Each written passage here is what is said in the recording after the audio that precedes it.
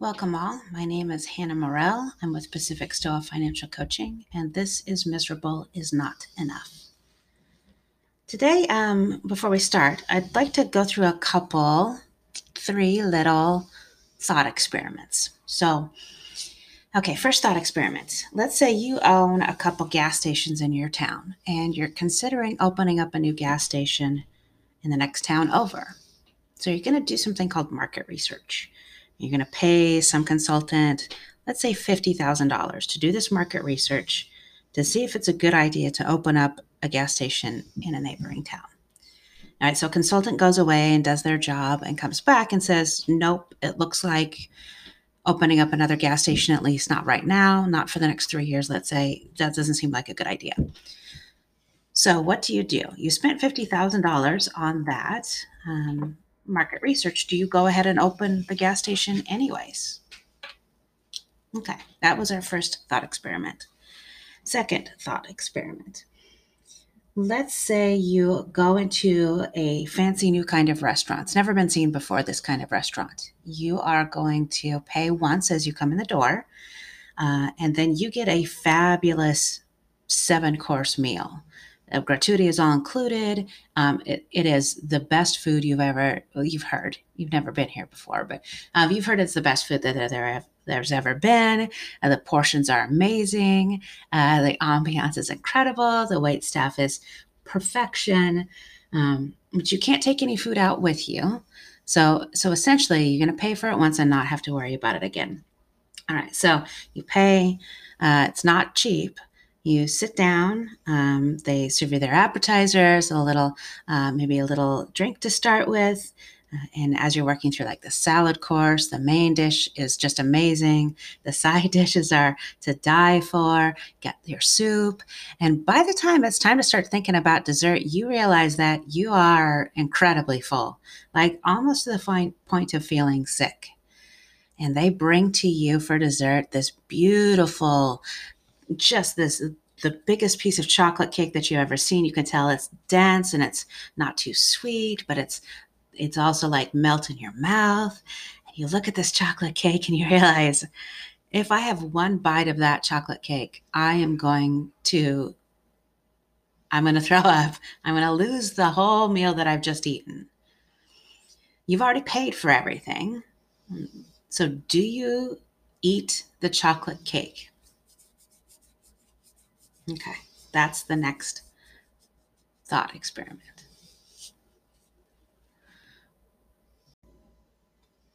Okay, third thought experiment. Let's say you spent $4 on a smoothie, right? It's got some good healthy stuff in it, but you like all the ingredients. It's kind of citrusy, it's kind of sweet, it's gonna kind of be tart, and you're looking forward to this $4 smoothie, and you tuck into it and you realize that it's disgusting. Uh, Maybe your taste buds are just off today. Maybe they did something wrong with them with how they made it. But it's very likely that it's just the combination of the ingredients is just not agreeing with you today.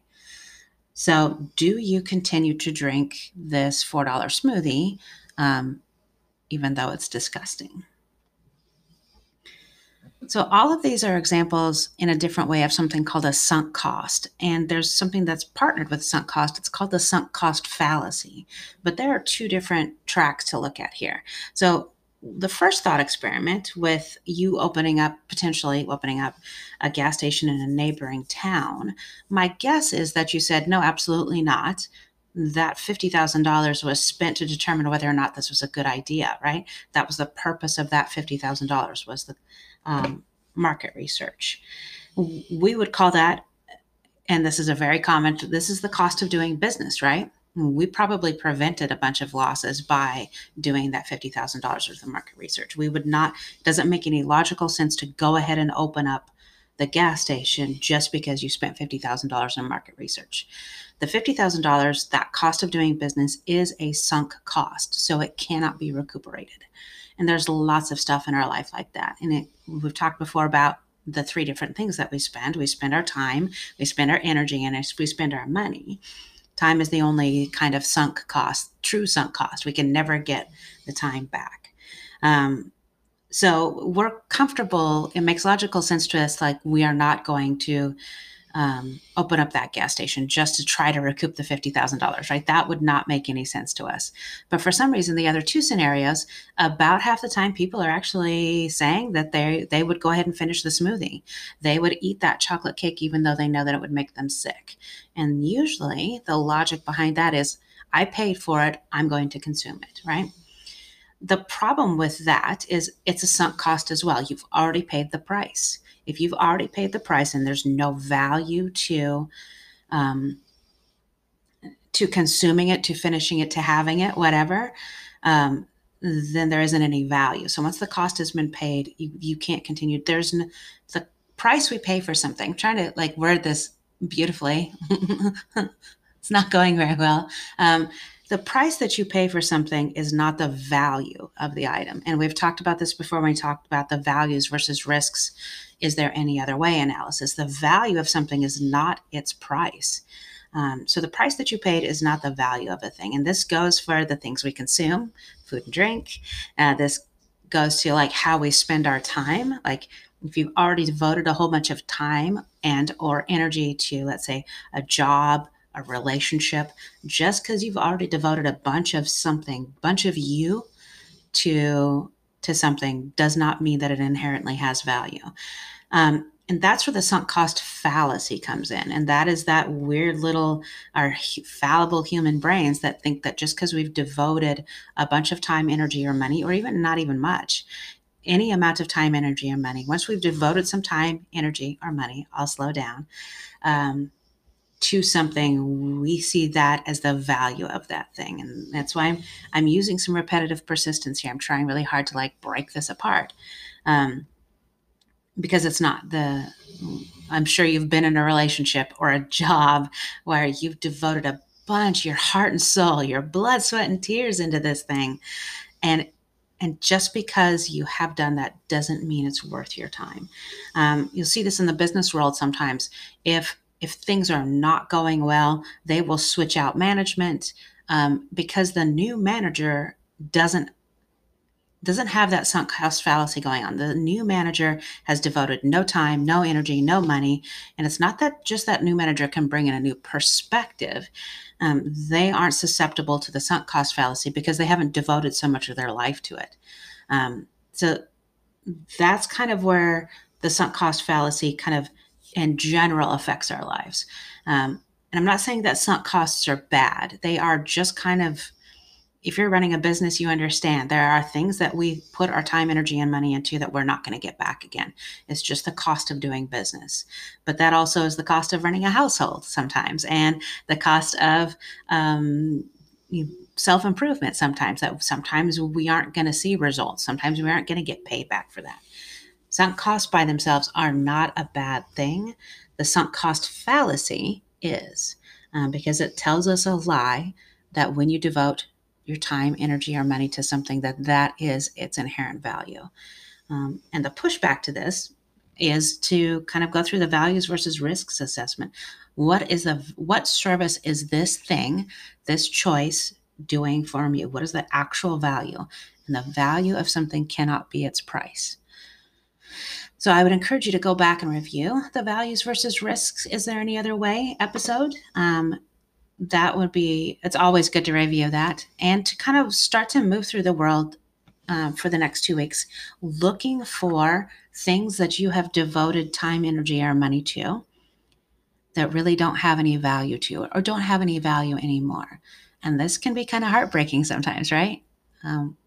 Because sometimes it looks like our effort was pointless, but that is not it at all. What we are looking for is to evaluate the things that we have around us, the choices that we make in terms of those choices service to us. If it's a job or a relationship, I appreciate that this gets big really, really fast. But it's also okay to look for the value in things that we might not otherwise have looked in this way. If the only value of a relationship is the fact that I've put 20 years into it, that's not a lot of value. If I start looking for reasons that it's valuable outside of those 20 years, then that gets important, right? Then that comes to be, this is companionship. This is someone who challenges me and supports me, right? Just because you've devoted the last 5 years of your life to a totally toxic and hard job doesn't mean that it's any value to you. And the value may just be that it's your paycheck, right? So I'm going to put into the show notes. I'm going to put my calendar in. So I'd like you to look at your schedule for next week. I'd like you to find 45 minutes that we could sit down and talk, not necessarily about sunk cost, but I would love to get to know you, my listeners, and understand what's going on with you. I'm going to put my email in there too. If you have any topic ideas, I would love, love, love, love to hear them. So please reach out to me. Thank you very much for being here with me today. And I will talk to you in 2 weeks. Have a lovely day. Bye. Did you know that this podcast has a companion discussion group? Predictably, it's called the Miserable is Not Enough discussion group, and we have covered such topics as burnout, procrastination, autonomy, accountability. We've talked about crisis. We've talked about all sorts of things. All of these things indirectly and sometimes directly impact our financial wellness. And while we don't spend a bunch of time talking about money, the holistic part of this is that those conversations, those concepts, those obstacles definitely impact our finances in one way or the other. We would love to have you join us. I will include in the show notes the link to the event page, and you can see what our next topic is. We would love to have you join us. Talk to you soon. Bye. The tools, concepts, strategies, and processes covered in this curriculum, coaching, and podcast are meant to be used for your personal development and or in the partnership with the tools that you are already using in the service of your community. If you are considering seeking compensation or contracts using this financial coaching curriculum, please reach out to Pacific STOA for more information on the Financial Wellness Coach Certificate and exclusive licensing.